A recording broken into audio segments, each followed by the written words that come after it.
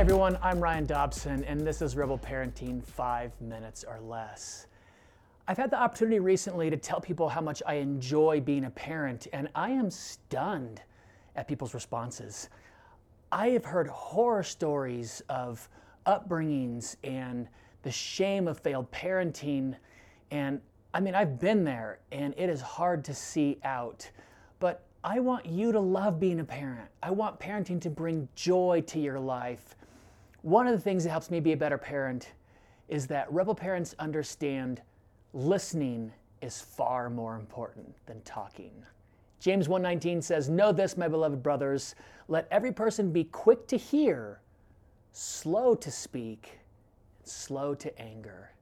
Prayer is powerful because we have a listening God. It would be hollow and empty if God didn't listen to us. I keep seeing articles about how to talk to your kids better. Just stop already. Stop teaching, stop telling, stop talking. Your kids watch you. They already know what's important to you. We need more articles on how to listen to our kids. So here are 8 things that will help you listen to your kids better. 1, every place is a good place to listen. If you're there and your kid's there, that is a good place to listen. You don't need any special setup, special places. You just need to listen. 2, show them you're listening by putting your phone away.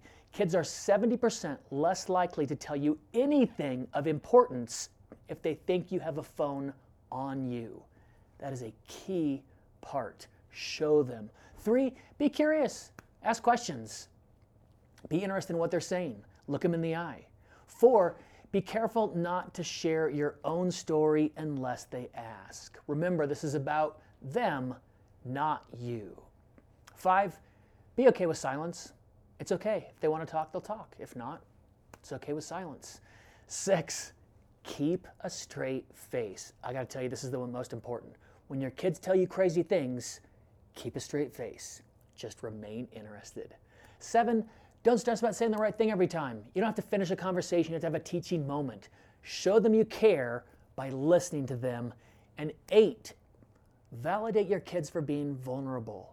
If they're vulnerable with you, or when they're vulnerable with you, thank them for it.